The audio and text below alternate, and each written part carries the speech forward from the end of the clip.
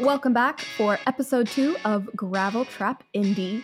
I'm Christina. I'm Justin, and we just had our final oval race of the season. So, of course, we'll be talking about what happened at Gateway. We'll talk a little bit about some news that has hit the airwaves, especially driver news, and some spicy quotes from this past weekend. That's right. Once again, we're seeing some interesting names, interesting drivers taking some familiar seats. And then we look ahead to Portland, one of the last 2 races of the season. I will be in attendance, and we look forward to it.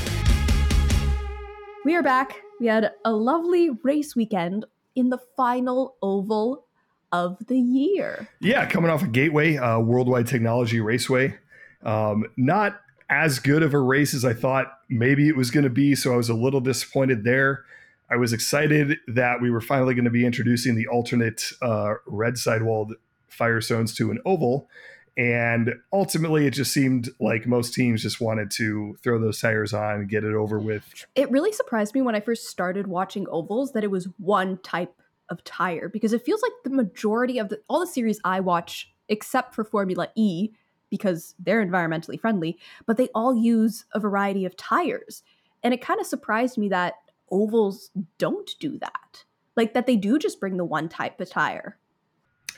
Yeah, it starts with a safety thing, and it's just always been that way because of the high loads that go through the tire, and that all 4 tires have to deal with at ovals. IndyCar doesn't really go to too many ovals where you're not dealing with very, very intense loads throughout the course of the race. In NASCAR, for example, it's still one compound tire throughout the race, but in NASCAR, Goodyear will bring different compounds to each type of track. So they'll have a short oval compound, they'll have a super speedway compound that is very, very sturdy for places like Daytona and Talladega, where a blowout would be catastrophic. So they have different options in NASCAR. As far as I know, IndyCar only has one oval compound that they run at all of their ovals. And NASCAR doesn't differentiate, compounds. As a fan, you don't know which one they're running. But it is known that they do have different compounds, even though they don't say, oh, this is a soft or a medium or a hard or whatever. I believe that all the oval tires for IndyCar are the same, whether you're at Indianapolis or if you're at a short track, like Gateway or Iowa is the one that I was thinking of. I believe it's the same compound. I could be wrong on that, but tire that they use, if it is different compounds, they don't really talk about it too much. And it certainly isn't a different compound as far as the fan is concerned. It's one black sidewall for the whole race. There's no regulation that states that you have to come in and use an alternate tire at all. So this was a first, not only for IndyCar, but really for oval racing overall, in terms of having to use a second alternate tire at some point, during the race. Yeah. I mean, I really like the idea of alternate tires, but it might just be the fact that I started out watching Formula One, and you have so many tire choices that it takes ages to wrap your head around it if it's not properly explained. But the other thing that really got me when I started to watch ovals was just how specific their setups can be. Like, it's a whole other world that you're stepping into, because they have the one side, the inner line, that's going to be having that extra weight, that extra load compared to the outer tire line. Like, that's really interesting to me, like learning all of that new vocabulary about like staggering and having the different sized tires and all that. That was really interesting. I really want to go to an oval race just so I can look at the cars and like see how wonky they look when they're not on the side. It's really cool to see these cars in oval setups with the different bodywork. And you can really tell how, which teams are really trimmed out and which teams might be, looking for a little more downforce here and there. A little, 1/4 inch carbon fiber wicker either on the front wing or the rear wing or something like that can make such a difference and add up to hundreds of pounds of downforce when you're going 200 miles an hour, through a corner. So this, the ovals really is where the engineering side really comes into IndyCar. like we discussed on the first episode here. All the chassis are the same. The engines are, the same specs, and by and large, they're the same engine, even though they're built in two different places by two different manufacturers at this point. So on ovals, especially, every little tweak that you make to the car, and there's millions of combinations between suspension and aero and everything else that you can have to set these cars up, and it's really exasperated on these ovals, and especially these short ovals like Gateway, where the racing is so tightly packed, and you're not only going to have to set your car up for long straightaways, but for tight corners, for banked corners, for flatter corners, and Gateway has all of that. And you're going to be running in traffic pretty much all day long. So you can't just trim your car out and say, okay, we're going to plan on running at the front, like, maybe Joseph Newgarden or Scotty McLaughlin were planning on doing. You really have to account for running in traffic as well. So this ovals for me is where the engineering shines. And as a fan, I think that that's really something that they can kind of dive into and really appreciate oval racing more from that standpoint. The thing that helped me at least appreciate the finesse and the absolute control that these drivers have in ovals is the fact that they use the 360 cameras, and you can see every single minute movement that every single driver makes. And it can actually, they can zoom in on any angle of the car, hence 360, and show you right from the side how close they're getting or how close it is front to back. And you also get some of the really cool shots of watching the car approaching from behind. Like, those 360 cameras bring me so much joy. I'm mad that we don't have on boards for every single car. That annoys the heck out of me. I want that to be fixed like yesterday. But yeah, watching those 360 cameras and seeing them doing ovals like that, mind blowing. Love it. Worried that we were going to lose, wheel to wheel racing that you see at ovals when there's literally just millimeters between tires, and there's even contact, between these cars on ovals, which you would think would end catastrophically, but it's so minute contact that they know exactly where they can make contact, and they're never trying to make contact, but they know where they can kind of push that limit. And if the car does start to drift up the track a little bit, they know, where it's safe to put that car to do that. And if contact is made, it won't end up in a horrible crash. I was worried that we would lose a little bit of that with the aero screen because it is harder to see out of those, especially out the side with some of the refraction that you might get or some of the reflection that you might get looking through that polycarbonate glass, rather than just open air and being in an open cockpit and being able to really turn your head and see exactly, how close to a car you are. But we didn't lose any of that with the aero screen, and the 360 onboard cameras. Hopefully we'll have those in every car. I believe that it's a goal of Penske Entertainment to make that happen now that, he's had a couple of years, really a few years now of owning the series. So hopefully we'll see that, but it really does give an appreciation that even with the aero screen and limited vision a little bit more so on the ovals, these guys are willing to take so many chances, even at 230, 40 miles an hour like we see around Indy, and certainly 200 plus like we see around Gateway. It's pretty cool. Absolutely. I will say though, the one thing I dislike about ovals is that they sometimes give me a headache from watching all of those sponsors whip by really quickly depending on the camera angle and having them change constantly. I get such a bad headache sometimes. Like, it's not all tracks. This one was fine. It's a blur. But it just, it whips right past you. And then you're like, I need to stop watching for a second. Oh. At an oval or even at a track like Long Beach, where on the front straight, you can walk right up to the fence. And if you don't track the cars with your head, if you're not following them down the straight, you really, all that you see is just colors, yellow, a lot of pink these days, green, blue. And it's all just like, you don't see any details of the cars. It's just a blur. And it's really pretty neat. Oh, I so want to go on an oval. I mean, I've said it a couple times now, but the idea that you can stand in one place and see the entire track, that's amazing. Like, yes, you do have to follow the one car, but at least you can follow it all the way through a couple laps. Like, that's phenomenal to me. I love that. And Okay, there was one really satisfying shot from the broadcast this weekend where I think it was at a restart, but all of the cars were close together in one single file line, and you watch them go up through a corner, down the bank, and down along the line in this like perfectly synchronized train of a snake. It looked so cool, so satisfying to see them all moving like that together.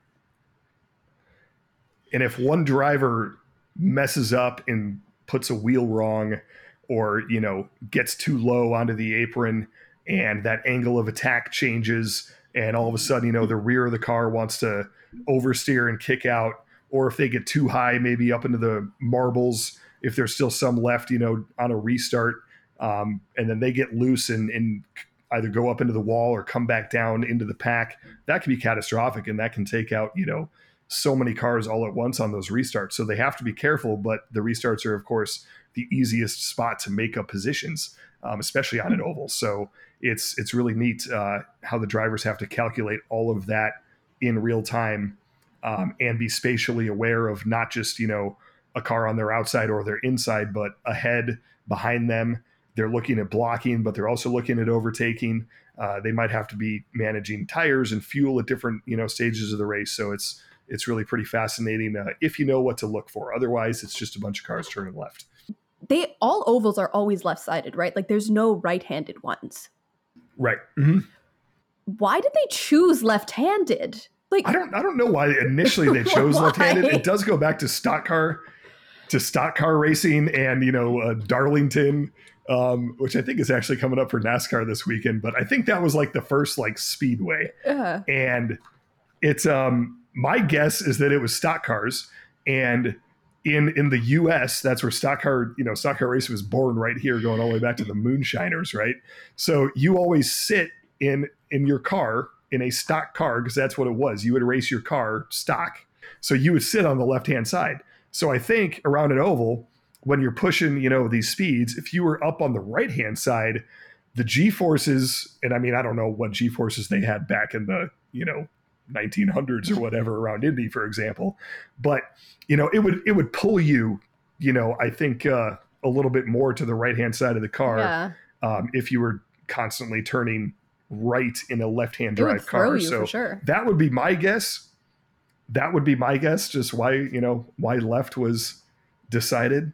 I don't know for sure. That would be kind of a fun one to find out. Like why? And really dig into the history of oval racing and why that was decided. But that would be my guess, is that, you know, you just drive on the left-hand side of the car. It would be fun maybe to run an oval in reverse and talk about an engineering challenge that would be. Well, yeah, like especially because these are single seaters. They're centered anyway. So in theory, it should be fine for them to do right or left. Just switch your setup.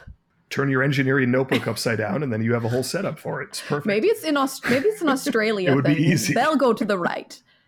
It's a hemisphere thing. It's like the toilet. Yeah, we should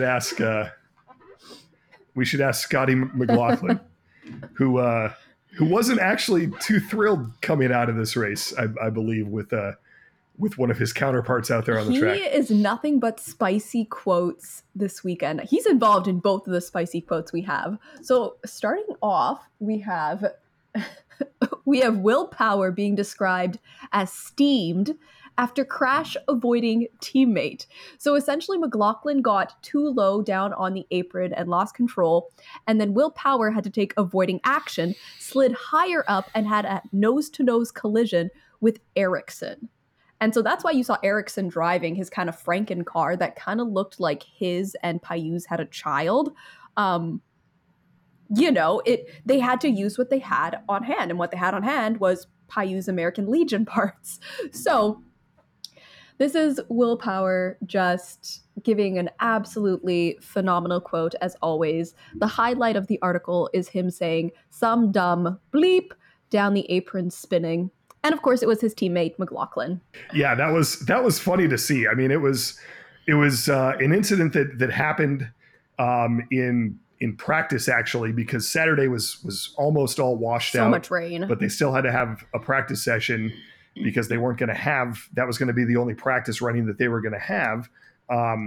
And IndyCar, on some ovals, they also do what's called highline practice, where drivers are forced to only run the high line, and that's to lay some extra rubber down in that session, so that high line comes in a little quicker during the race, and that so we can actually get some passing up there, and it doesn't become so treacherous early on. So that running, especially that highline running, was really crucial to have good racing throughout the weekend. And in this crash happened in practice when the teams were on a very tight schedule because of rain and everything anyway.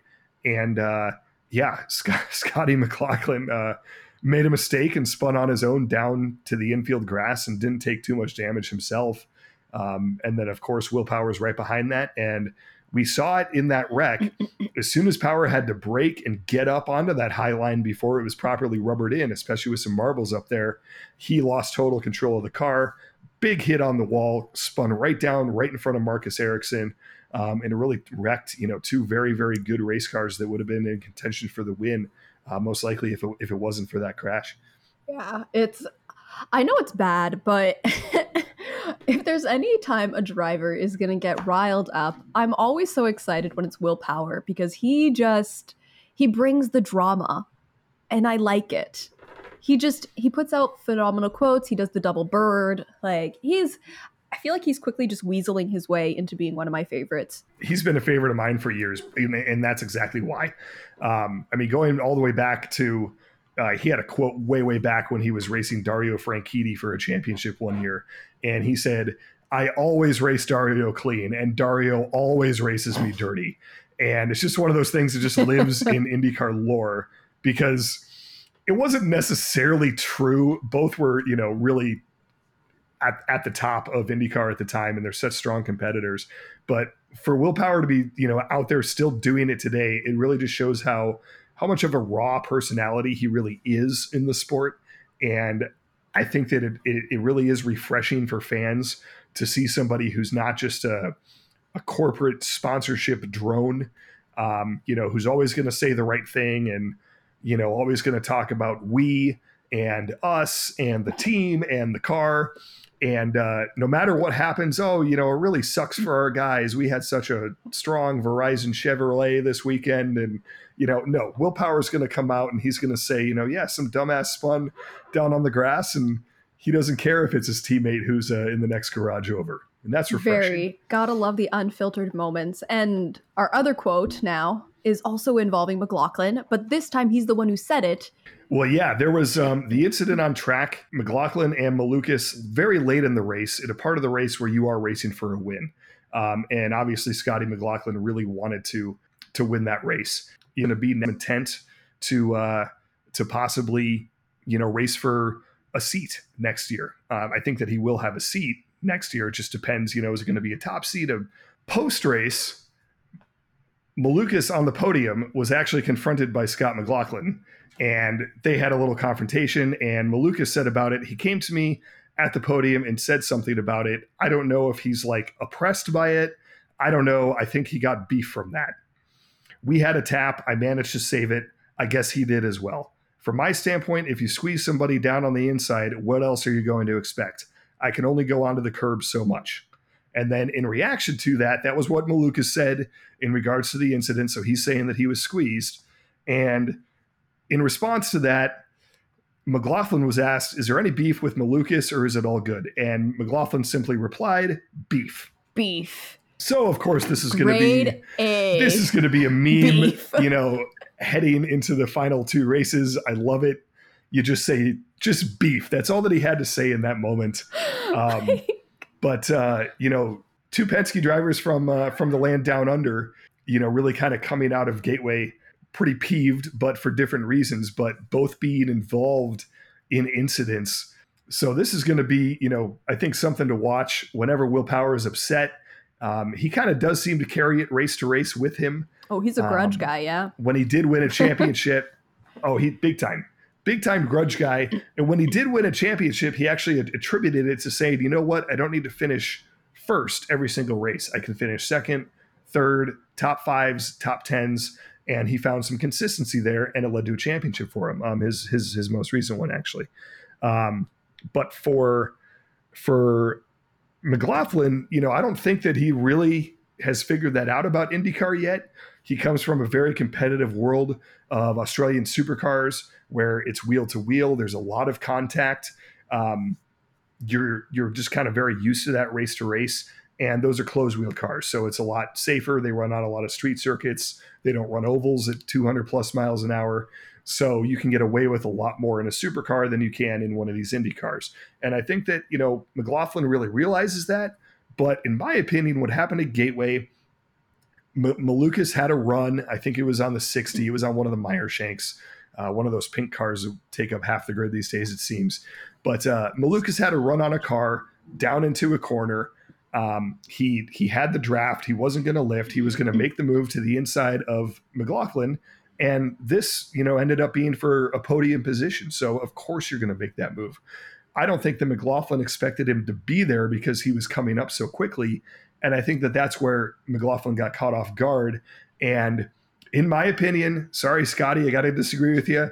I thought that the 3 turned down on the 30 and did force him to the bottom of the track a little bit. And I think that McLaughlin, really exaggerated kind of in protest, feeling that he was kind of driven down inside of. But in reality, absolutely a racing incident. 2 great cars for the weekend going for the win. And really, 2 drivers who really needed to pick up some good points as we enter the final few races here. Because the championship fight is still a little alive. There's only 74 points splitting them, which, technically speaking, it's still possible that Alex Payou won't win, but realistically he will win, which, if it happens in Portland, I won't be angry about that, because that'd be fun for me. What's your prediction? Are we going to see it happen in Portland? Oh, I don't think so. I think it'll stay alive until the championship, quite frankly. I gut feeling on that, especially because Dixon is having that little bit of a run of good performance. He's got the 2 wins in a row. I feel like that's lit a fire almost, where it's like, yep, they've got the good thing going and it's going to keep on going almost. That's what I'm feeling.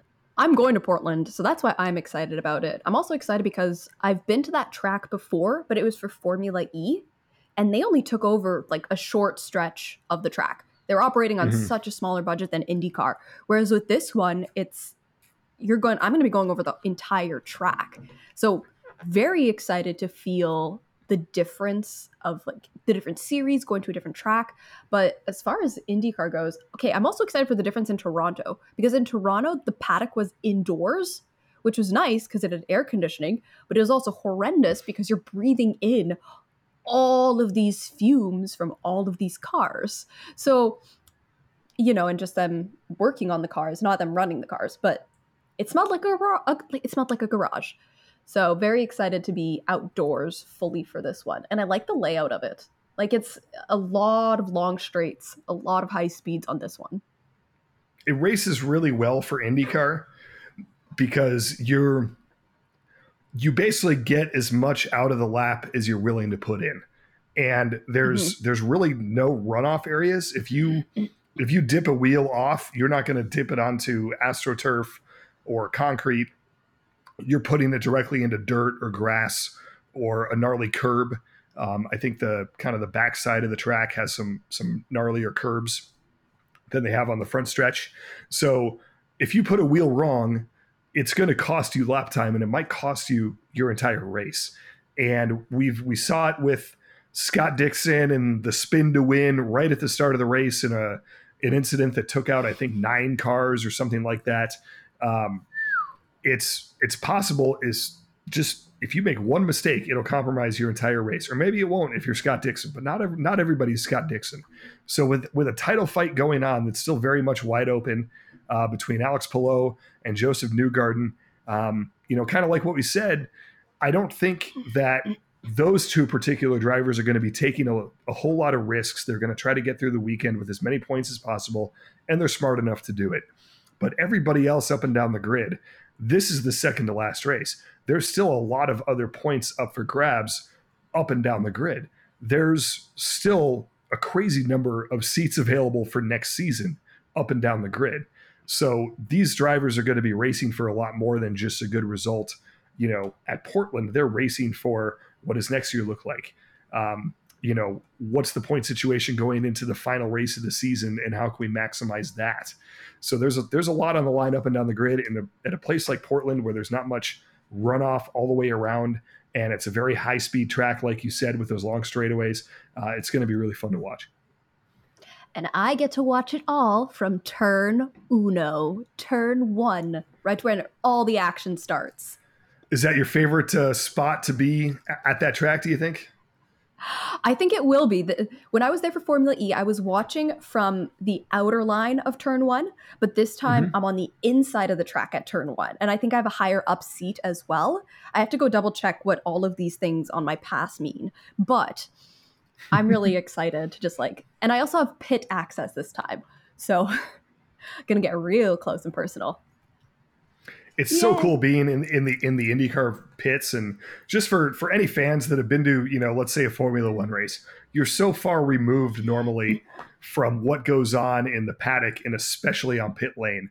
With IndyCar, if you ever have the opportunity to either, purchase a pit pass for practice and qualifying, or get a hot pass for a race or anything like that, absolutely jump on it. You can walk right up to, there's maybe 12 feet between pit lane and the actual pit wall. And there's usually kind of another wall or some sort of barrier behind that.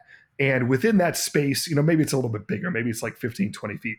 But within that space, they have all the tires laid out. There's no tire blankets. So you can tell, when pit stops are coming up, exactly what the strategy is going to be based on what tires they're getting ready and are laid out. And then as soon as the tires come off the car, even if it's just after a practice session, they just put them right up there, kind of on that back wall where they're cleaning them off and checking them out and checking the pressures. And it's really neat to see that whole process up close. And they have all the spare parts and wings and everything just sitting right there. You can look up at the top of the pit box and you'll see, this weekend, maybe you'll see Zach Brown. I don't know. Maybe he'll be in Monza, but you can see Zach Brown. You can see Michael Andretti. You can see Chip Ganassi, Roger Penske. It's all so accessible. So I'm super jealous that you're going to get to be there, because that's going to be so much fun. I'm very excited. Well, we had mentioned Meyer Shank Racing earlier, and little update on that, because Simon Pagenaud has been out since mid-July at Mid-Ohio, when he had a flippity flip in his car. That thing tumbled so many rolls. That was incredible that car survived, and that he's yes, he has a concussion and is still recovering, but still, that could have been so much worse. But since that time, people have been jumping in and out of the number 60, but we got confirmation now that Tom Blomqvist is going to be staying in that car for these last two races. And since we last heard from him in Toronto, where he started in 20th and ended in 25th because of a first lap chaos, he's now back for the last two races. He's been confirmed for next year, for 2024. So this is really him getting the chance to get comfortable in that car. Because for Toronto, he didn't get time to go in the sim. He was called up a half a week before going to Toronto, something like that. Handful of days. He had just not a great weekend before he was able to he's had time this now, thankfully. He didn't look as comfortable in Toronto as I really thought he would have. When he races for Av, he's an absolute ace in sports Acura, and he's very familiar with Honda engines and HPD. Different engines do have different feels to them and stuff, but working with Honda engineers and in similar, obviously very different equipment from sports cars to Indy cars, there's still a lot of crossover on the engineering side, and he's familiar with kind of that process. So as far as him stepping in as a racer, I thought that the transition would have been a little more familiar for him. Obviously, going from a closed wheel prototype to an open wheel Indy car is tremendously different, about as different as you can get in the world of racing. But there's still that familiarity of being around Honda engineers. There's still that familiarity of being around Meyer Shank, which run that Acura in sports cars in IMSA that he's won in plenty of times. So I thought that he would have looked a little more comfortable, but I think it does speak to just how difficult these Indy cars are to drive. And even for somebody like Tom Blomqvist, who's so accomplished on road courses and endurance racing and sports cars overall, stepping into an IndyCar really isn't that easy. Um, that being said, we've seen drivers, come over and have success right away in IndyCar from other disciplines. And Scotty McLaughlin is really one of those drivers. Kind of a similar situation. He was racing for Team Penske in Australian supercars. They want to bring him to IndyCar. He comes over. He's fairly strong right off the bat. Even his first race at St. Petersburg, he was extremely quick all weekend, and especially in that race. And, here he is, a multi-time IndyCar race winner, and he'll be competing for championships, I think, very, very soon. That was the trajectory that we were kind of looking at, I think, with Tom Blomqvist, and I think with Meyer Shank really thinking, okay, we have an opportunity to kind of do the same thing as a McLaughlin kind of did with Team Penske. Let's try it with Tom. But that first weekend really did not go well. So, I think that Meyer Shank, MSR, really wants to see more from him over these last two races, like you said. I think it'll be more of kind of a test session for him, rather than really looking for, top 10s and 5s or podiums or anything like that. Definitely. Yeah, Toronto was an absolute catastrophe, especially that lap one. It was a pile up of about a quarter of the grid for anybody who did not see it. It was one of the more phenomenal pileups I'd seen in a long time. But the other switch that we have, the other spot that we're having filled, is the number 30 with Yuri Vips coming in. That was sort of a surprise. I know that Yuri Vips has tested with RLL previously. He's been around their factory plenty of times. He's been in their shiny brand new simulator. So he does have a relationship with the team. But I was surprised that they're really going to put him in the car for the last two races. They must really be considering him as a very strong option for the 30 for next year. And they already had Connor Daly in that car, and everyone knows what Connor Daly is capable of at this point. He's a great driver. He's consistent. You really kind of know what you're getting with him. But is he somebody that's going to take, that RLL operation to the next level after they just dumped tens of millions into a brand new facility in Indy? Now they need the drivers to kind of step up and carry their weight. Certainly Christian Lundgaard is. Graham Rahal showed that he's still capable of winning races. I think that they're looking at that number 30 car kind of as a weak link, and going into 2024, it absolutely cannot be a weak link any longer. So they're going to say, you know what? We're going to take a 23-year-old F2 winner, former Red Bull junior, somebody who is clearly on the Formula One path, and we're going to put him in the car and see what he can do. Unfortunately, we're all aware of the controversy surrounding Yuri Vips, and nobody wanted to talk about his driving ability and his really tremendous resume as a junior driver over in Europe. Yeah. Everybody wanted to talk about the backlash from an unfortunate incident online where he made just a horrible choice of words. We all know what it was. When he was gaming online, playing Call of Duty, and just a hint. If you're a young driver, or maybe not even young, it doesn't matter if you're Kyle Larson or if you're Yuri Vips, or it's happened several other times. Yeah. Don't play Call of Duty online and stream it. And it's not only what you might say if you're just a complete idiot, but it's also what other people might say. It's just not a good environment to put yourself in. But you're dealing with, young drivers with a lot of downtime. And I think that, Yuri Vips, he's going to be paying for that mistake for a long, long time.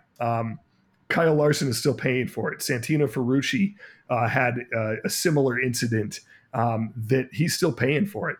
So IndyCar, the community is very forgiving, but it's still going to come up. Yuri Vips is always going to be the guy that said something that he absolutely shouldn't have during an online stream. And that's going to follow him, I think, really for the rest of his career.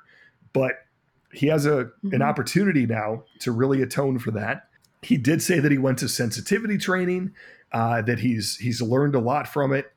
Of course he has. They all say that.